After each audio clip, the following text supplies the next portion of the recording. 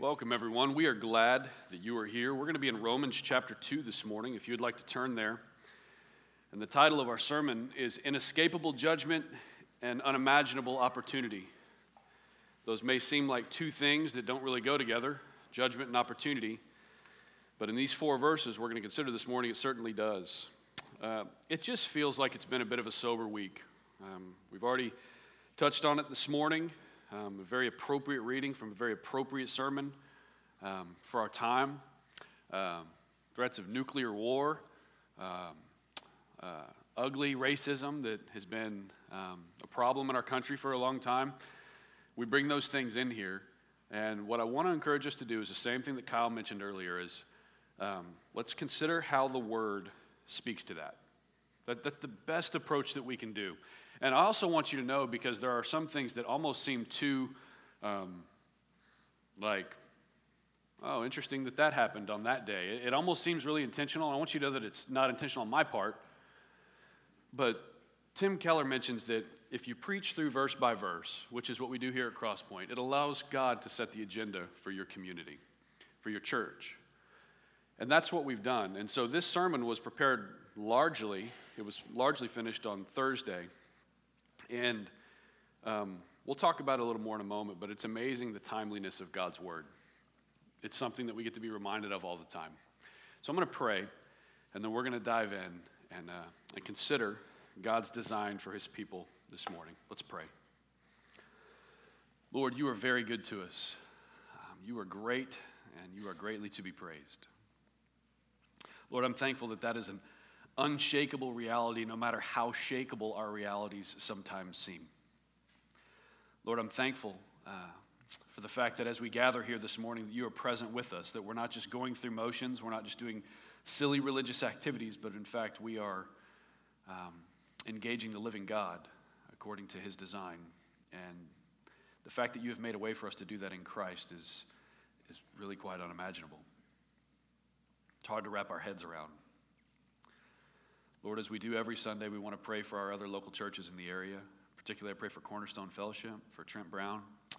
I pray that they are enjoying you this morning there in Caddo, Mills, and Royce City area, and that you would be glorified in their gathering, that he would be exposing the word that he's enjoyed in spending time with you this week. Lord, we pray for our local city officials as they make decisions that affect the way this community either flourishes or doesn't flourish. And we hope for flourishing. We hope for more than just general flourishing. We hope for a community where the gospel can flourish. And so we pray that you, knowing that even kings are like water in your hands, we pray that you would guide them, instruct them, admonish them, encourage them, so that they make decisions in keeping with a very good God who has a very good plan for His creation. Lord, we humble ourselves before you this morning. We pray these things in Jesus' name. Amen. Romans 2, 1 through 4 says this: Therefore you have no excuse, O man, every one of you who judges. For in passing judgment on another, you condemn yourself, because you, the judge, practice the same things. We know that the judgment of God rightly falls on those who practice such things. Do you suppose, O man, you who judge those who practice such things and yet do them yourself, that you will escape the judgment of God? Or do you presume on the riches of His kindness and forbearance and patience, not knowing that God's kindness is meant to lead you to repentance?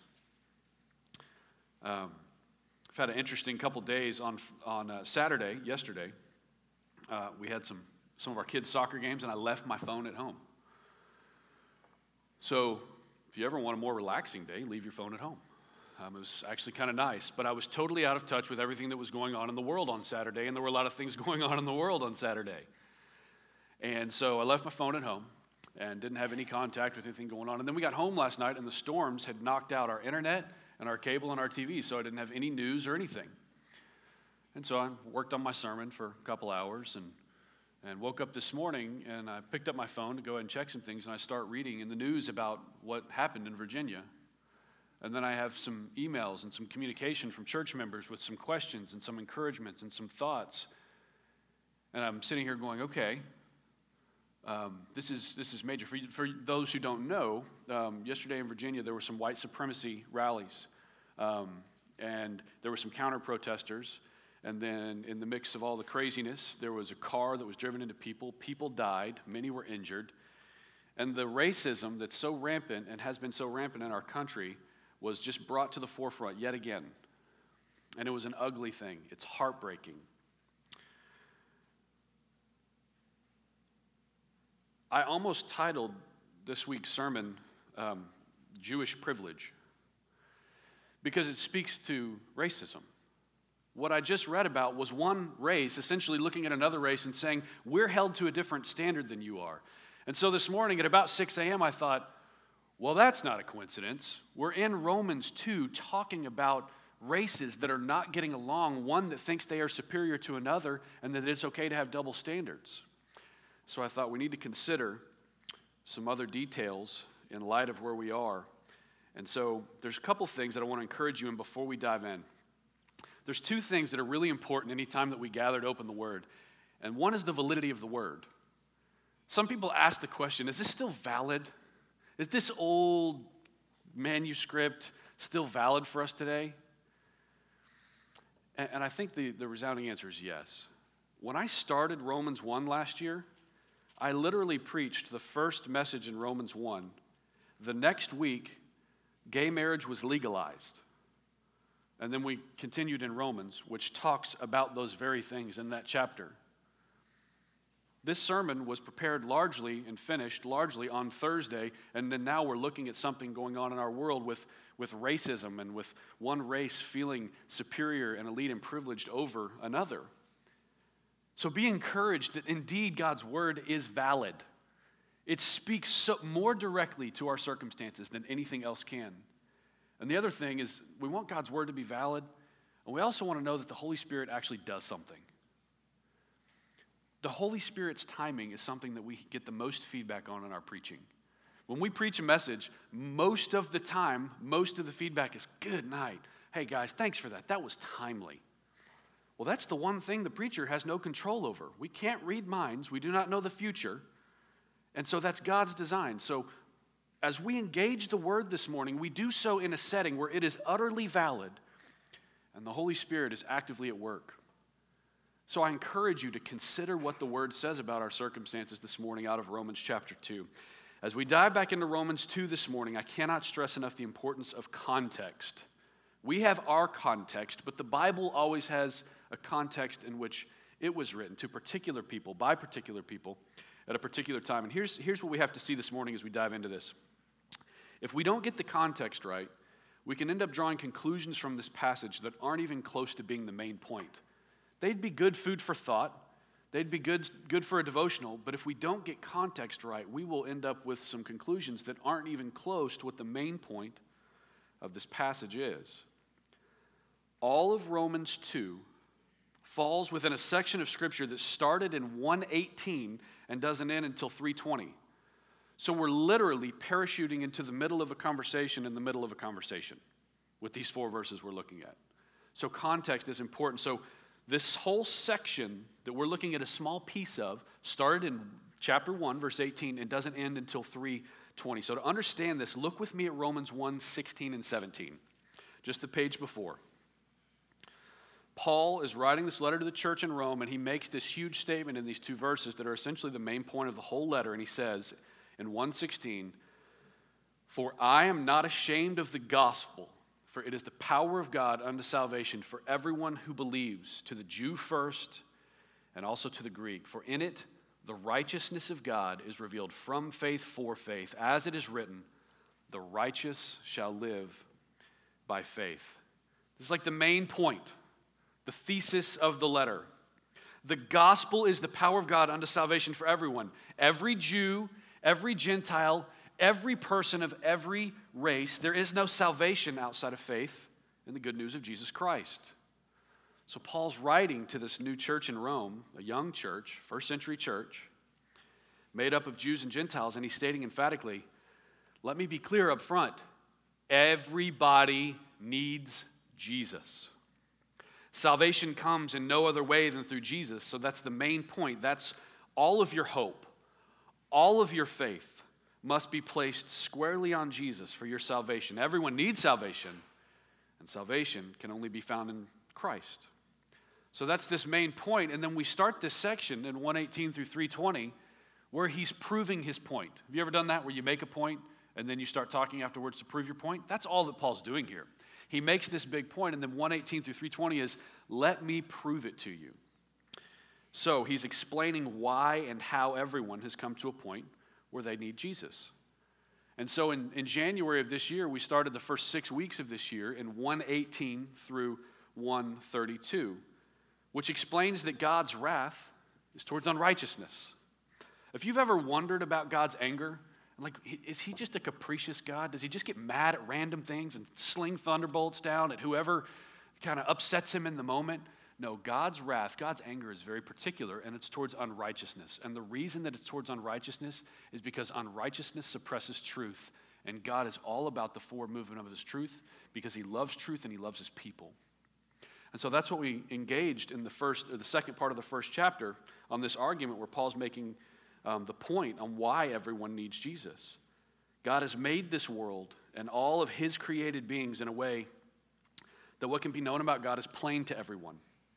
But instead of walking in truth, humanity, of which all of us are part, has exchanged the truth about God for a lie, and we have worshiped and we have served creation rather than our Creator. So what Paul first explains is a group of people who all need Jesus, who have rejected God and been given to a lifestyle of what he calls dishonorable passions and unnatural relations and a host of other vices that are listed in 128. So look at 128, because this is going to be, anytime we see over the course of this morning the word practice, this is the practice that's being referred to.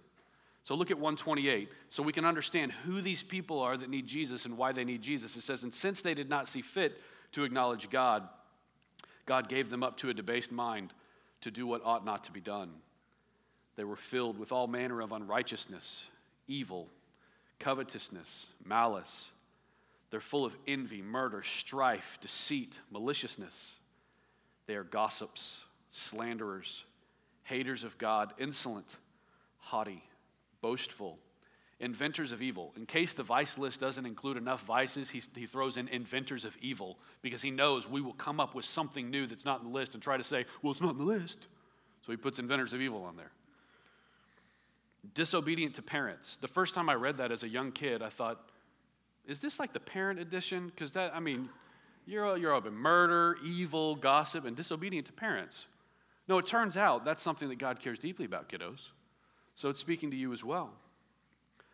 Foolish, faithless, heartless, ruthless. And then it says this, though they know God's righteous decree that those who practice such things deserve to die, they not only do them, but give approval to those who practice them. So they know, just by looking at creation, just by a law that's in fact written on their hearts, which we're going to engage in the next couple weeks, they know that there is a righteous decree from God that people who do those things deserve to die, but they love doing those things so much that they disregard that fact.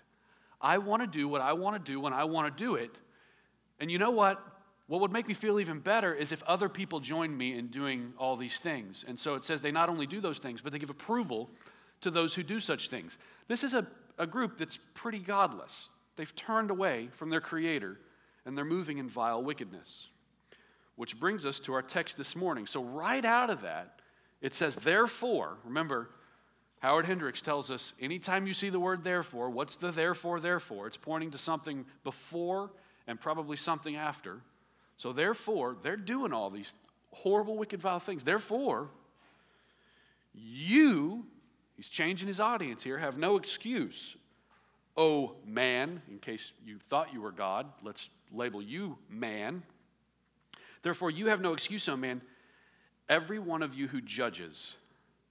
For in passing judgment on another, you condemn yourself, because you, the judge, practice the very same things. So I want you to imagine this setting. Paul uses a rhetorical device called diatribe, where he asks a question and then answers it, and you said this, but I say this, but God said, and so it's kind of this triangular, maybe at times more circular reasoning And sometimes all the pronouns can get a little bit confusing. Like, who is they, them, he, I, we, she? What is going on? And here, he's speaking particularly to those who are judging those whom Paul has condemned. And if you look over in verse 17, it says, "But if you call yourself a Jew and rely on the law and boast in God," so it's most likely that he's speaking to the Jews here. So he's speaking largely to maybe a Gentile context in chapter 1, and then he's speaking largely to the Jews in chapter 2. But the thing is, this is a Christian church now in Rome. So anything that is said to a Jew is spoken to a Jew and a Gentile. And anything that is spoken to a Gentile is spoken to a Jew and a Gentile. So we don't have to be too narrow in our categories, but it's helpful for us to understand who is he turning to, because something happens here. So imagine the setting. This letter is being read aloud to the church in Rome. And as it's being read aloud, you can picture this growing and well-founded accusation made against those who have traded the truth about God for a lie. Homosexuality is rampant. Fleshliness is rampant. All kinds of hatred and debauchery and shamelessness is rampant. And so Paul is making this case. And as it is made, you have this other group over here looking at what Paul is explaining. And they're going, "Yes, Paul! What shameful people those people are. They are so dirty." And it's kind of like the record scratch, like, excuse me? Paul, in his letter, literally is emphatically proving this point that they need Jesus and that the gospel is the only thing that can save them from this life. And then there's this group over here saying, yeah, they're horrible, yeah, they're ugly, yeah, that's wrong. And Paul's like, hold the phone. Are you serious right now? And so he looks at he gives his attention to this group over here, and he says, excuse me, at least the first group was consistent, right? They know that what they're doing is wrong, and they give approval to others to do the same thing. But you know that what you're doing is wrong, but you condemn it in other people. You're a hypocrite. That's hypocritical. That's called a double standard. That's why hypocrisy infuriates all of us so much, because it's a double standard. Why do I have to be held to a different standard than you do? So Paul is calling this out in this group. You're hypocrites. You have double standards. And you in your judgment stand just as condemned as those whom you condemn. So let's consider a couple illustrations. First, it doesn't take years of wisdom and experience to understand hypocrisy and double standards, right? Do your children hate injustice as much as mine do? Try to give only one of your children a cookie. Just one. And all of a sudden, your children will care deeply about justice. That is not fair. Why does he get a cookie? We are all your children. Why should we not all get cookies, Father? And all of a sudden they're making their case because they're all about justice. Or maybe even more than that, just try to give only one of your children, just make one of them do chores. Right? Why do I have to do it? That's not fair. Or, even worse, try to make all of your children do chores except for one. They will turn on the one. They will turn because injustice. That is not fair. That's a double standard. Why do I have to do something that they don't have to do? It was my wife and I had some funny conversations this week about I was like, what are some examples of hypocrisy? We found ourselves talking for hours. There's so much hypocrisy that it's not hard to find examples, but I'm going to take an easy shot at an easy target. So one example of hypocrisy that might be familiar to us adults, there's a guy named Al Gore, who is Mr. Climate Crisis. It started out as climate change, which some of you may believe in, some of you may not. It really doesn't matter this morning. So please don't leave here with some chip on your shoulder about what may seem to be my view on climate. But he doesn't call it climate change anymore. He calls it climate crisis. And when someone said, well, Al, or Mr. Gore, why do you call it climate crisis instead of climate change? He said, because that's what it is, a climate crisis. And he said it about 4 times slower than what I just said. A recent article, like last week, was released that says that Al Gore's 10,000 plus square foot Tennessee home guzzles more electricity in 1 year than the average family uses in 21 years. The electricity used just to heat Gore's swimming pool would power 6 homes for a year. It's an easy target, right?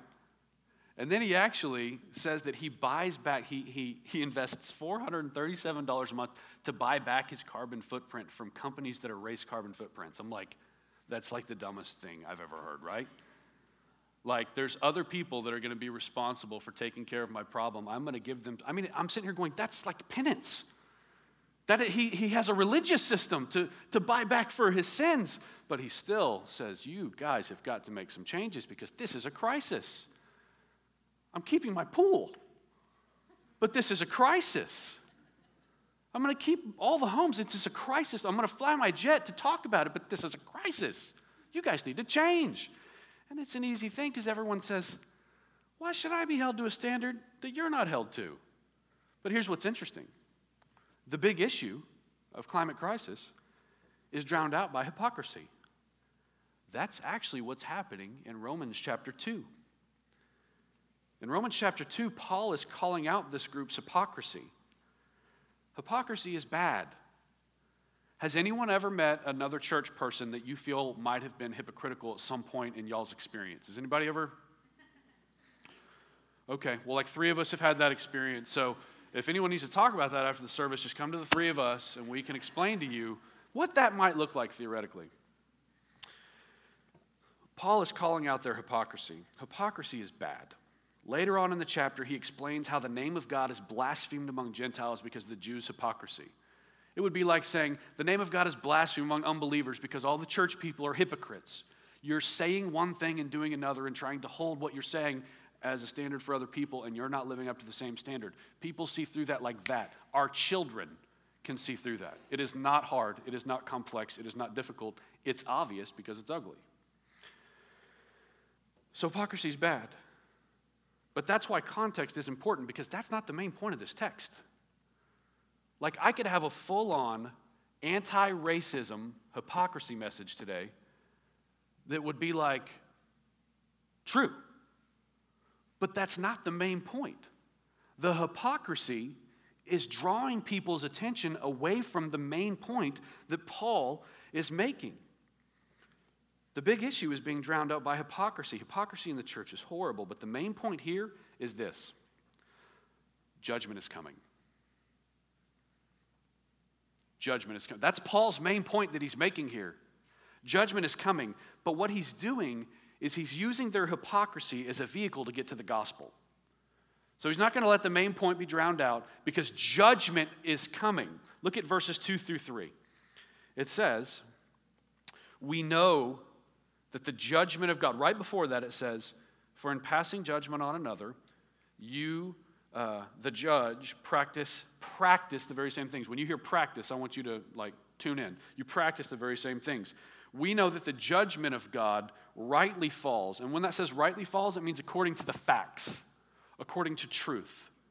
Like, God will make a case and he will judge accordingly, and he does so with facts, not just with presumption, supposition, and maybe a feeling. It's facts. We know that judgment rightly falls on those who practice such things. Do you suppose, O man, you who judge those who practice such things, that you who do them yourself, that you will escape the judgment of God? So consider those repeated words. Paul's doing this for emphasis. It's on purpose. Those who practice such things. So these guys in particular are guilty of things. So he's turned from the end of chapter 1 to the beginning of chapter 2, and these guys are guilty of things like envy, murder, deceit, strife, gossip, pride, heartlessness, and faithlessness. Paul's aim here is this. Paul's aim is the hope that their hypocrisy doesn't lead them to a false conclusion that they don't really need Jesus. That's the main point. We got to kind of dig through some stuff to get to that this morning, but he doesn't want their hypocrisy to lead them to the wrong conclusion that they don't actually need Jesus, because that's where they're sitting right now as he's addressing them. It doesn't matter if you're a Gentile. It doesn't matter if you're a Jew. Judgment is coming. That's the first main point this morning. It's a 2-point sermon in case you're wondering. The first main point is God's righteous judgment is inescapable. It does not matter who you are, where you live, what your race is, Jew, Gentile, or anything else. God's righteous judgment is coming. It is inescapable. Their hypocrisy might lead others astray, but what Paul's more concerned about is that their hypocrisy is definitely leading them astray. Do you see that? Do you take that angle when you see hypocrisy? Like, oh, your hypocrisy is leading you astray. Oftentimes, I just get mad. So there's this possibility that their hypocrisy could lead someone else astray, but what he's addressing is the fact that their hypocrisy is leading them astray. It's kind of a tricky passage to get through because we have to see that reality. So listen to how he explains it to the hypocrites. He accuses them of supposing and presuming. So if you're taking notes, write that God's righteous judgment is inescapable, and then write supposing and presuming, because that's how they got to where they are. Look at verse 3. Do you suppose, O man, you who judge those who practice such things and yet do them yourself, that you will escape the judgment of God? This is remarkable. What he is saying that they are doing is this divine infraction and wrong in the universe that is bigger than maybe any other wrong in the universe. It's a big, big statement. What he's saying is this: they are supposing that they, for some reason, won't be held to the same standards as the Gentiles. These Jews, in this context, in the church in Rome, are looking at the Gentiles and saying, we will not be held to the same standard as those guys. They're supposing that they can practice the same things, because remember, you practice these. This is what you do. You practice these things. They think they can do the same things that they're doing, but that they won't be held accountable in the same way, that they won't be held to the same rule. Here's what's happening. Please pay attention here. Because when we assume such things, and we're going to talk about the application later, but they are supposing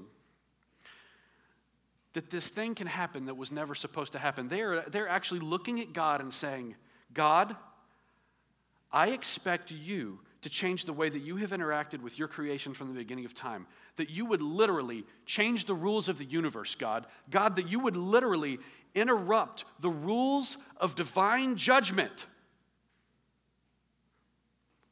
so that the one who created all of us would make exceptions for the Jews that he wouldn't make for others. They're looking at God and saying that you, God, we expect you will interrupt the divine rules of judgment that have always existed because you're God and we're not. We expect that that will happen so that we can do what we want when we want, so that we can be an exception to the rule. That God would in fact move then in unrighteousness, that God would move in partiality, and that God would move in injustice. That's what they're asking for here. We can do what we want to do, and God's not going to judge us because we're assuming that he's cool with unrighteousness and partiality and injustice. Just so that we can do what we want without being troubled with repentance and judgment and Jesus. That's what's going on here. Why would they say such a thing? Well, verse 4 tells us it's because they're also presuming. They're supposing that this is true because they're presuming something. And verse 4 says, or do you presume on the riches of his kindness and forbearance and patience, not knowing that God's kindness is meant to lead you to repentance? These Jews are on the receiving end of some pretty spectacular things. They have the riches of God's kindness, the riches of God's forbearance, the riches of God's patience, but they're presuming that they're already saved, which means they're presuming that they don't need Jesus to be saved. That's why the gospel is so desperately needed by them. That's why Paul sticks to the gospel. We're already saved, so we don't need Jesus to be saved, which means that they don't need to repent to be saved, right? Because they have special favor and privilege because of their status as God's chosen people. They are presuming that because God has not judged them yet, that he never will, and they have never been in greater peril because of it. Do you see that? They're sitting here saying, he's been so kind to us. He's not going to judge us. Look around. We're the chosen people of God. We have Father Abraham. We're the ones. We're the winning team. He hasn't judged us yet, and he's just not going to. They think they have special favor, but no one has special favor. Because God judges according to works, which is what we're going to talk about next week. They're presuming that because God has not judged them yet, that he never will. Was this just a little random rogue group in Rome? I mean, this is a major problem, but was this like an isolated incident? And the reality is no. If we read through the Gospels, we find a lot. I just want to look at one together. Turn to John 8.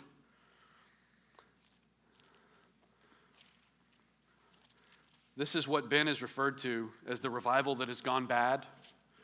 Ben's used the illustration, if you can see these guys like filling out their cards with the little stubby pencils, and it just goes south because Jesus keeps talking.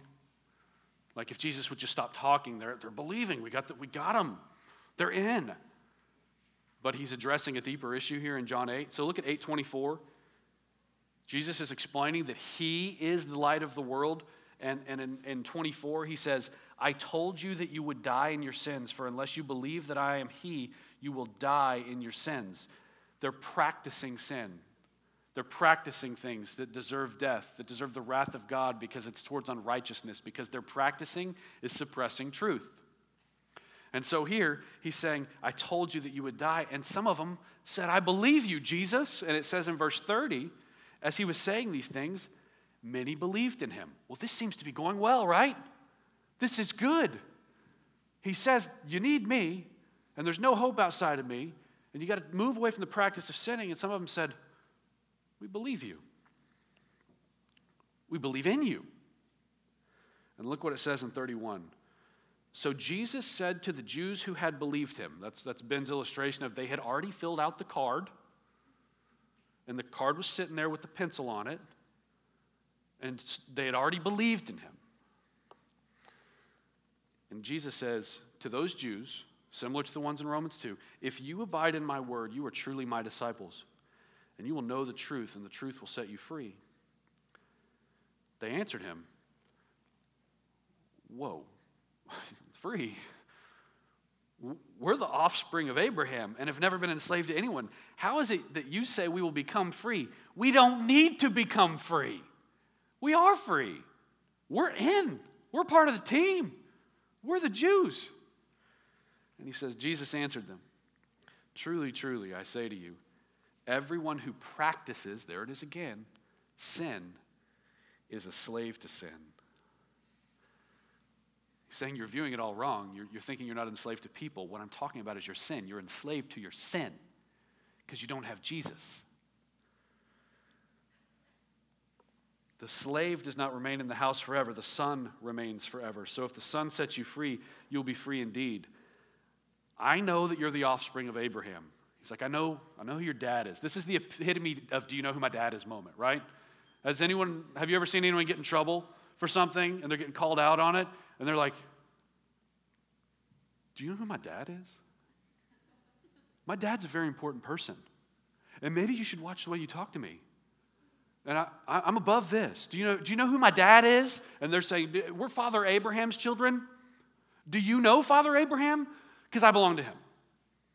And Jesus says, I know that you're the offspring of Abraham. I get it. I know that you're the offspring of Abraham, yet you seek to kill me because my word finds no place in you. Well, how did he know that? Because he's Jesus. He knew what was in their heart. And in verse 38, he says, I speak of what I have seen with my Father, and you do what you have heard from your father. So Jesus draws this distinction. He says, do you know my dad? Okay, good. I'm doing what my dad says I should do. You are doing what your dad says you should do. He draws a distinction. There's a difference. And they answered him, Abraham's our father. I mean, you can almost see them looking at each other like, this guy's driving me nuts. This Jesus guy, he doesn't get it. I belong to Father Abraham. Abraham is our father. And Jesus said to them, if you were Abraham's children, you would be doing the works Abraham did. But now you seek to kill me, a man who has told you the truth that I heard from God. This is not what Abraham did. You are doing the works of your father. So again, they're like, what? Our father is Father Abraham. And he says, no. But you are doing the works of your father. And then he does the second, you are doing the works of your father. And they said to him, we were not born of sexual immorality. We were not conceived out of some kind of wedlock thing. We have one father, even God. So the Abraham card didn't work. So they played the God card. And Jesus is like, hold on, let me clear things up.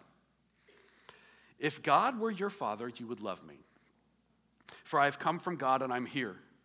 I came not of my own accord, but he, God, who you say is your father, sent me. Why do you not understand what I say? It's because you cannot bear to hear my word. You cannot bear to hear that you are indeed a slave to your sin who needs to be freed from your sin. You cannot bear it. So Jesus wants to make it very clear. The reason that you are doing what your father says, the reason that you are doing exactly what your father has told you to do, isn't because your father's Abraham. And it's not because your father is God. Your father is the devil. Wow, like the mic drop. He just said that. Said, oh yeah, I know your dad. The devil. Like imagine if someone said that to you. Like, just imagine what that must have felt like for them to hear that from Jesus, nonetheless. You are of your father the devil, and your will is to do your father's desires. He was a murderer from the beginning and does not stand in the truth because there is no truth in him. When he lies, he speaks out of his own character, for he is a liar and he's the father of lies. But because I tell you the truth, remember, God loves truth and hates unrighteousness because unrighteousness suppresses truth. You do not believe me because I tell you the truth. Which one of you convicts me of sin? If I tell the truth, why do you not believe me? Whoever is of God hears the words of God. The reason why you do not hear them is that you are not from God. So the whole situation here is the same in Romans 2. They're saying, hey, we're good. And Jesus is saying, no, you're not. They're saying, no, you don't understand. We're on the same team. Jesus says, no, you're not. They're saying, we're in, man.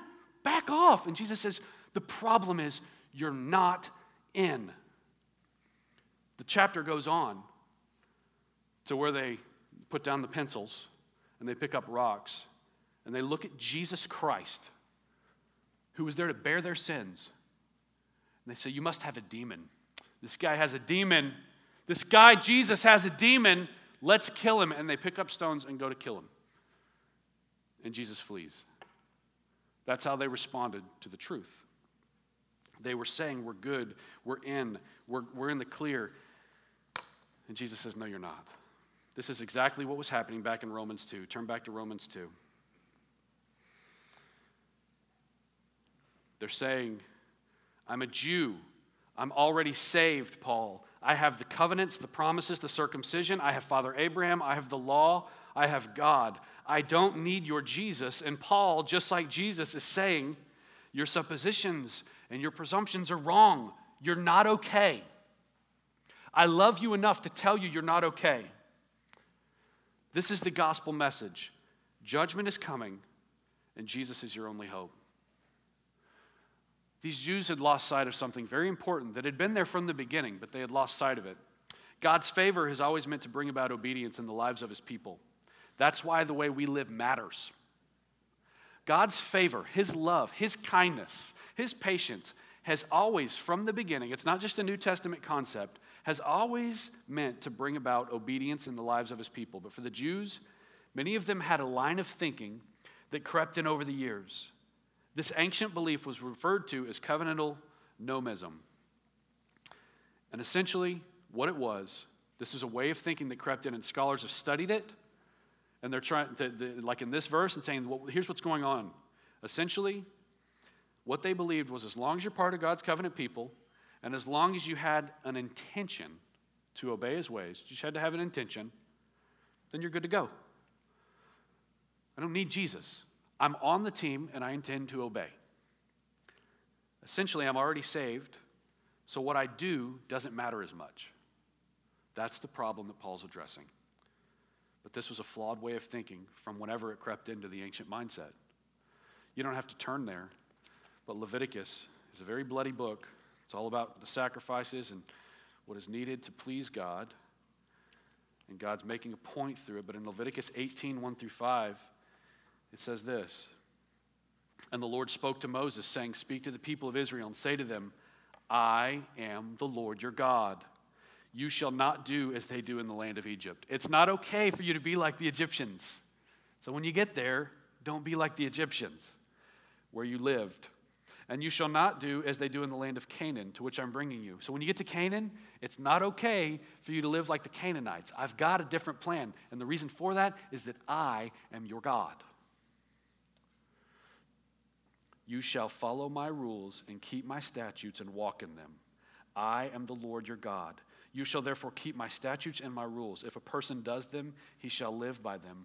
I am the Lord. Essentially, God has always said to his people, I didn't make you my people so that you wouldn't have to obey. That's backwards. I didn't make you my people so that you wouldn't have to obey. I did it so that my favor would bring about obedience. It's not okay for you to think that God cannot have expectations of you. I am your God. Therefore, you shall live by my rules, Israel. I think this is why Jesus was so emphatic in John 8 to say, no, you are doing what your father does.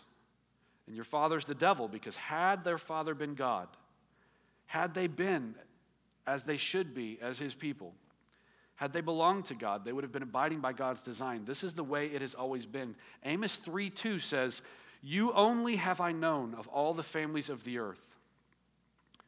You're special. Like he's saying that. He's saying, you only have I known Israel, ethnic Israelites, who I have called my own. You only have I known in all the earth. Therefore, I will punish all of your iniquities. It's like a good father. He's not going to raise a bunch of entitled brats who are okay with hypocrisy and double standards and privilege and arrogance and supremacy towards other people. I will punish you for all of your iniquities. The mistake that the Jews made in Romans 2 was the presumption that because God has made us his, he will not punish us for our iniquities. That's where they were sitting. And that's why Paul says, hold on, let's talk about that. They thought that because we belong to God, he won't punish us. And the result wasn't an increase in holiness.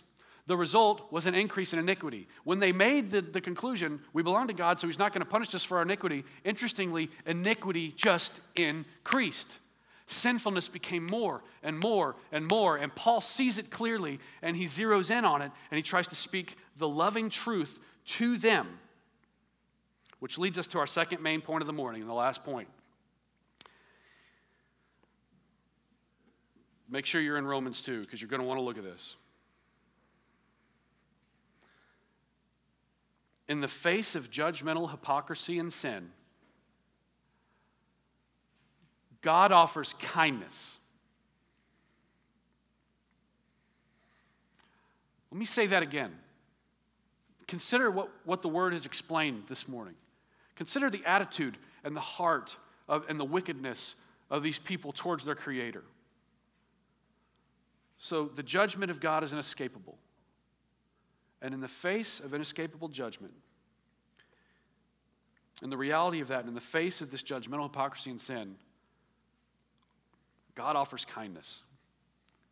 Guys, this has to inform us this morning. We have to understand it here. We have to understand it here. He offers kindness, and the riches of his kindness, and the riches of his forbearance, and the riches of his patience. He offers these guys the unimaginable opportunity of being led to repentance. Can we appreciate this morning what a scandal that is? Can we appreciate and marvel together at the beauty of the gospel of Jesus Christ? That the unrighteous and judgmental and the hypocrites and the ones that have double standards and the ones that are arrogant and the ones that act like they are supreme and the ones that are acting privileged over and above other people, that they don't have to pay for the penalty of their sins. The wages of sin is death. That's what you deserve. And so in that reality, God says, I'm going to come to you with kindness. This is so beyond what any human being would come up with. He comes to them in kindness. God offers through your repentance and faith in Christ that in fact Christ would pay the penalty for your sins. He's looking at those who are living in rampant sexual immorality in chapter 1, and he's saying, Jesus will pay for those sins. He's looking at the judgmental hypocrites in chapter 2, saying, hey, Jesus will pay for those sins if you will by faith come to him and repent. We've lost something if we can't marvel at that. We've lost something when that becomes so common that it doesn't affect our hearts and our minds and the way that we view other people, the way that we view our sin and the way that we view theirs. God offers that through repentance and faith in Christ, Christ pays the penalty for your sins. Christ takes your sin upon himself on the cross, and Christ bears that inescapable wrath of God through judgment. This is why the gospel is the power of God unto salvation. Remember, that was Paul's main point. Why the gospel is the power of God unto salvation for everyone.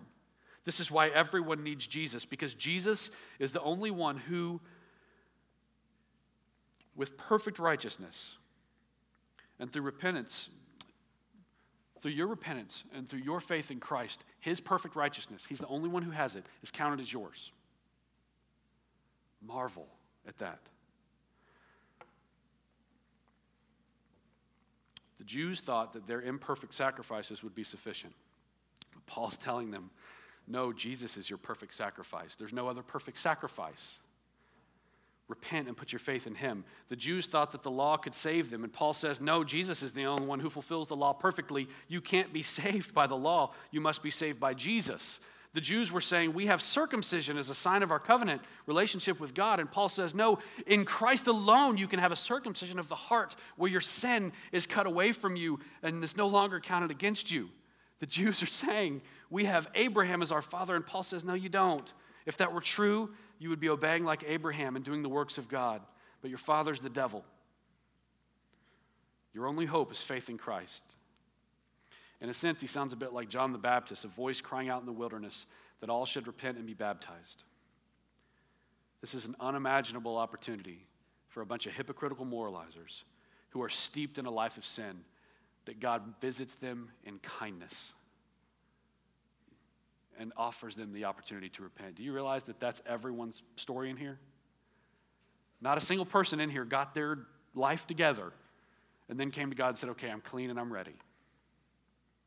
Everyone in here was met in your rampant, defiant sin and unrighteousness, and God met you with kindness. So what are two potential application points this morning? This can be kind of tricky because you might be like, okay, Scott, I'm not an ethnic Israelite, so what's the application this morning? How does this work for me? I don't presume upon my heritage of Jewishness that I'm saved. So how does this work for me? And I think there's at least a few things. So there's really two application points with a couple little details in them. The first is this: the reality of inescapable judgment should cause us to repent and obey. Even if you're saved. The reality of inescapable judgment should cause us to repent and obey. So as opposed to practicing that life of sinfulness and arrogance and pride and deceit and evil and murder, as opposed to practicing that, we should practice repentance and practice obedience. So here's one particular point. First, don't look upon white supremacists in judgment if there's any ounce of racism or superiority or presumption or supposing or double standards in your heart. As I read through the news this morning, there was part of me that thought, oh, I don't want to be identified as a human being with those human beings. It's so ugly. It's so arrogant. And it's not fitting for us to look upon the white supremacists that cause all this heartache and even death in the last 24 hours and say, shame if there is any ounce of racism in your heart, if there's any ounce of presumption in your heart, if there's any ounce of arrogance and pride and a lack of humility in your heart. And here's the reality: you live in Hunt County. If you look long enough, you'll probably find it. You can have some experience you look back on that makes you feel a certain way of superiority above other people. If you look hard enough, you'll find that all of us have some double standards. All of us have some level of arrogance that causes us to look at someone as though we're better. A proper response this morning is repent of that. Drag that into the light. For some of you, your daddy's a racist, your granddaddy was a racist, and your great-granddaddy was a racist. When God changes that, you know what he calls that? He calls those men patriarchs, that he raises up to change the direction of a generation. So it's fitting to consider this morning if you have any of those things in your heart, because the reality of inescapable judgment should cause us to practice repentance and obedience. The second part of that first application point is this: don't presume or suppose that because you're saved, you don't need to repent of your sin and move in obedience anymore. Don't presume, I'm saved, so I repented, and I said I had the intention to be obedient, and that's enough. That's a wrong presumption according to God's word. Don't presume and suppose that because you're saved, that God can no longer have any expectation upon your life. What greater motivation can we have to obey beyond the fact that we're saved? Let me say that again. I want you to get that. What greater motivation could we possibly have to repent and obey than the fact that we are saved? That God met us in our mess with kindness. Saved people should regularly be saying, God, how can I serve you and how can I serve others for you? That's the life, that's the practice of saved people. God, how can I be of use to you in your kingdom, God? Every morning, God, what do you want me to stop doing, God? What's getting in the way? Every morning, God, what do you want me to start doing? How can I serve you? Oh, what a joy it is to be saved. How can I serve the one who has saved me? How can I serve the one who has shown me kindness in the midst of my mess? So we should repent and obey. And the second application point for this morning is urge others to repent and obey. We should do that. And so that we're not hypocrites, we should do that and then urge others to do that. Some of us don't ever want to urge others to repent and obey because we are so aware of the hypocrisy in our own lives. Do you know how to get rid of that hypocrisy? Repent and obey. Do you see that? So it's like, who am I to talk to that guy about his sin? I do the same thing every day. Stop doing the same thing every day. Repent and obey. Because that's keeping you. Scripture says, remove the log from your own eye. It's a funny illustration. Remove the 2x4 from your own eye so that you can see clearly to remove the speck from your brother's. So that you can show kindness. The reality of inescapable judgment should cause us to urge others to repent and obey. So many professing Christians in our country, and maybe more particularly in Hunt County. I've been here for 14 years. I've knocked on hundreds of doors, and I've heard hundreds of stories, and many of them are very, very similar. So many say that they are saved and can often tell you the date that it happened, but then they often presume and suppose that because they are saved, that God no longer has any expectation upon their lives. You ask them about their testimony, and all they have to tell you is something that happened 20 years ago. There's nothing fresh. There's nothing new. Because you have to understand, that is not an anomaly in our community. The same way what Paul was addressing in these Jews was not an anomaly. It was kind of a rampant thing. This is a rampant thing in our community.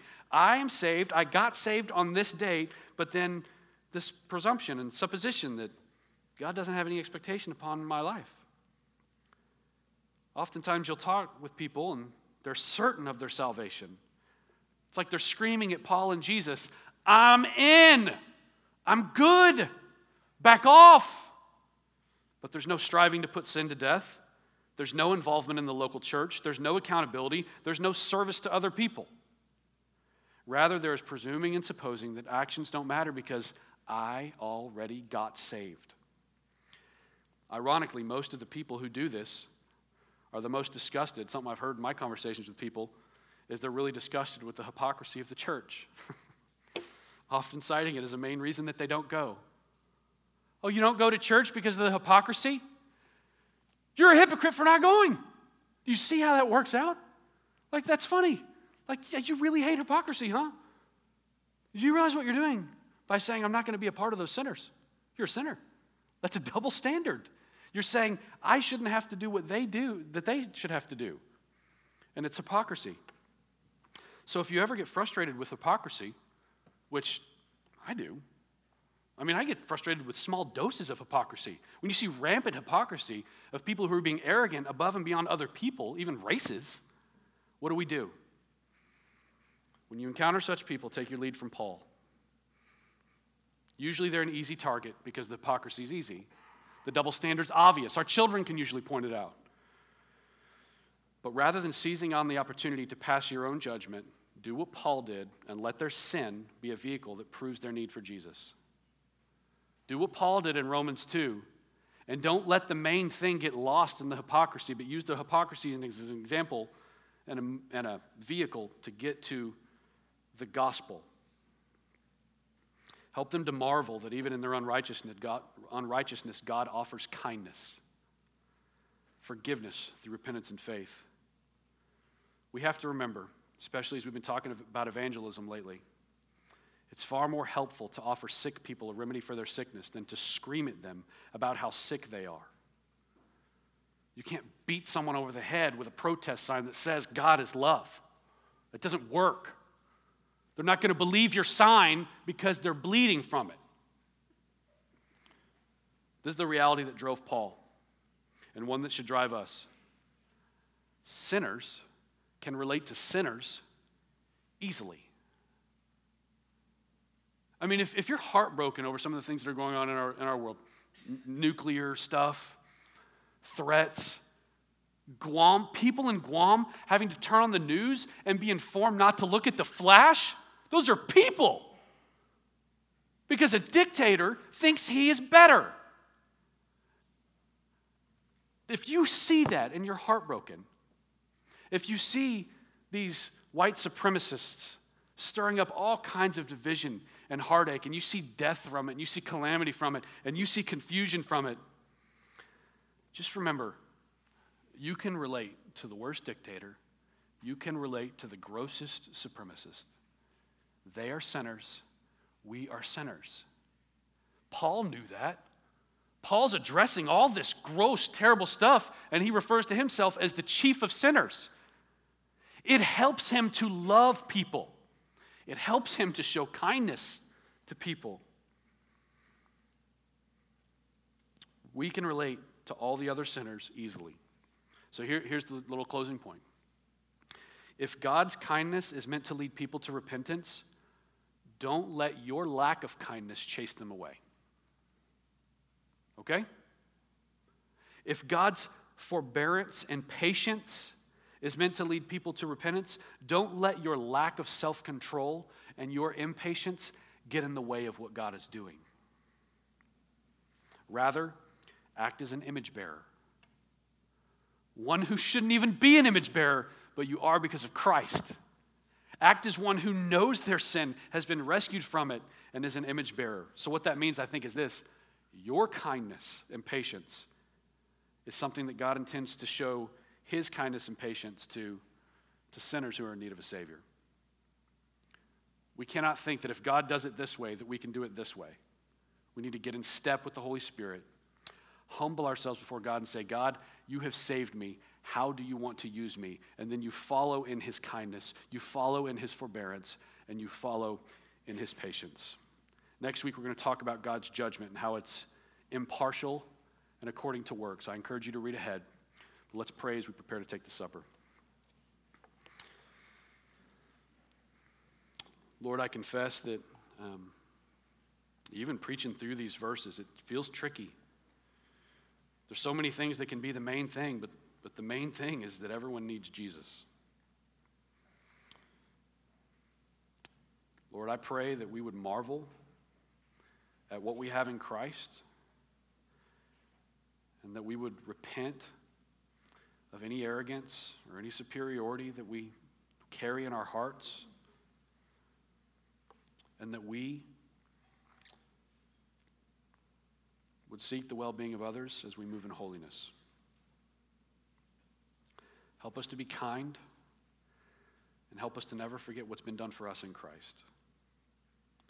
Pray these things in Jesus' name. Amen.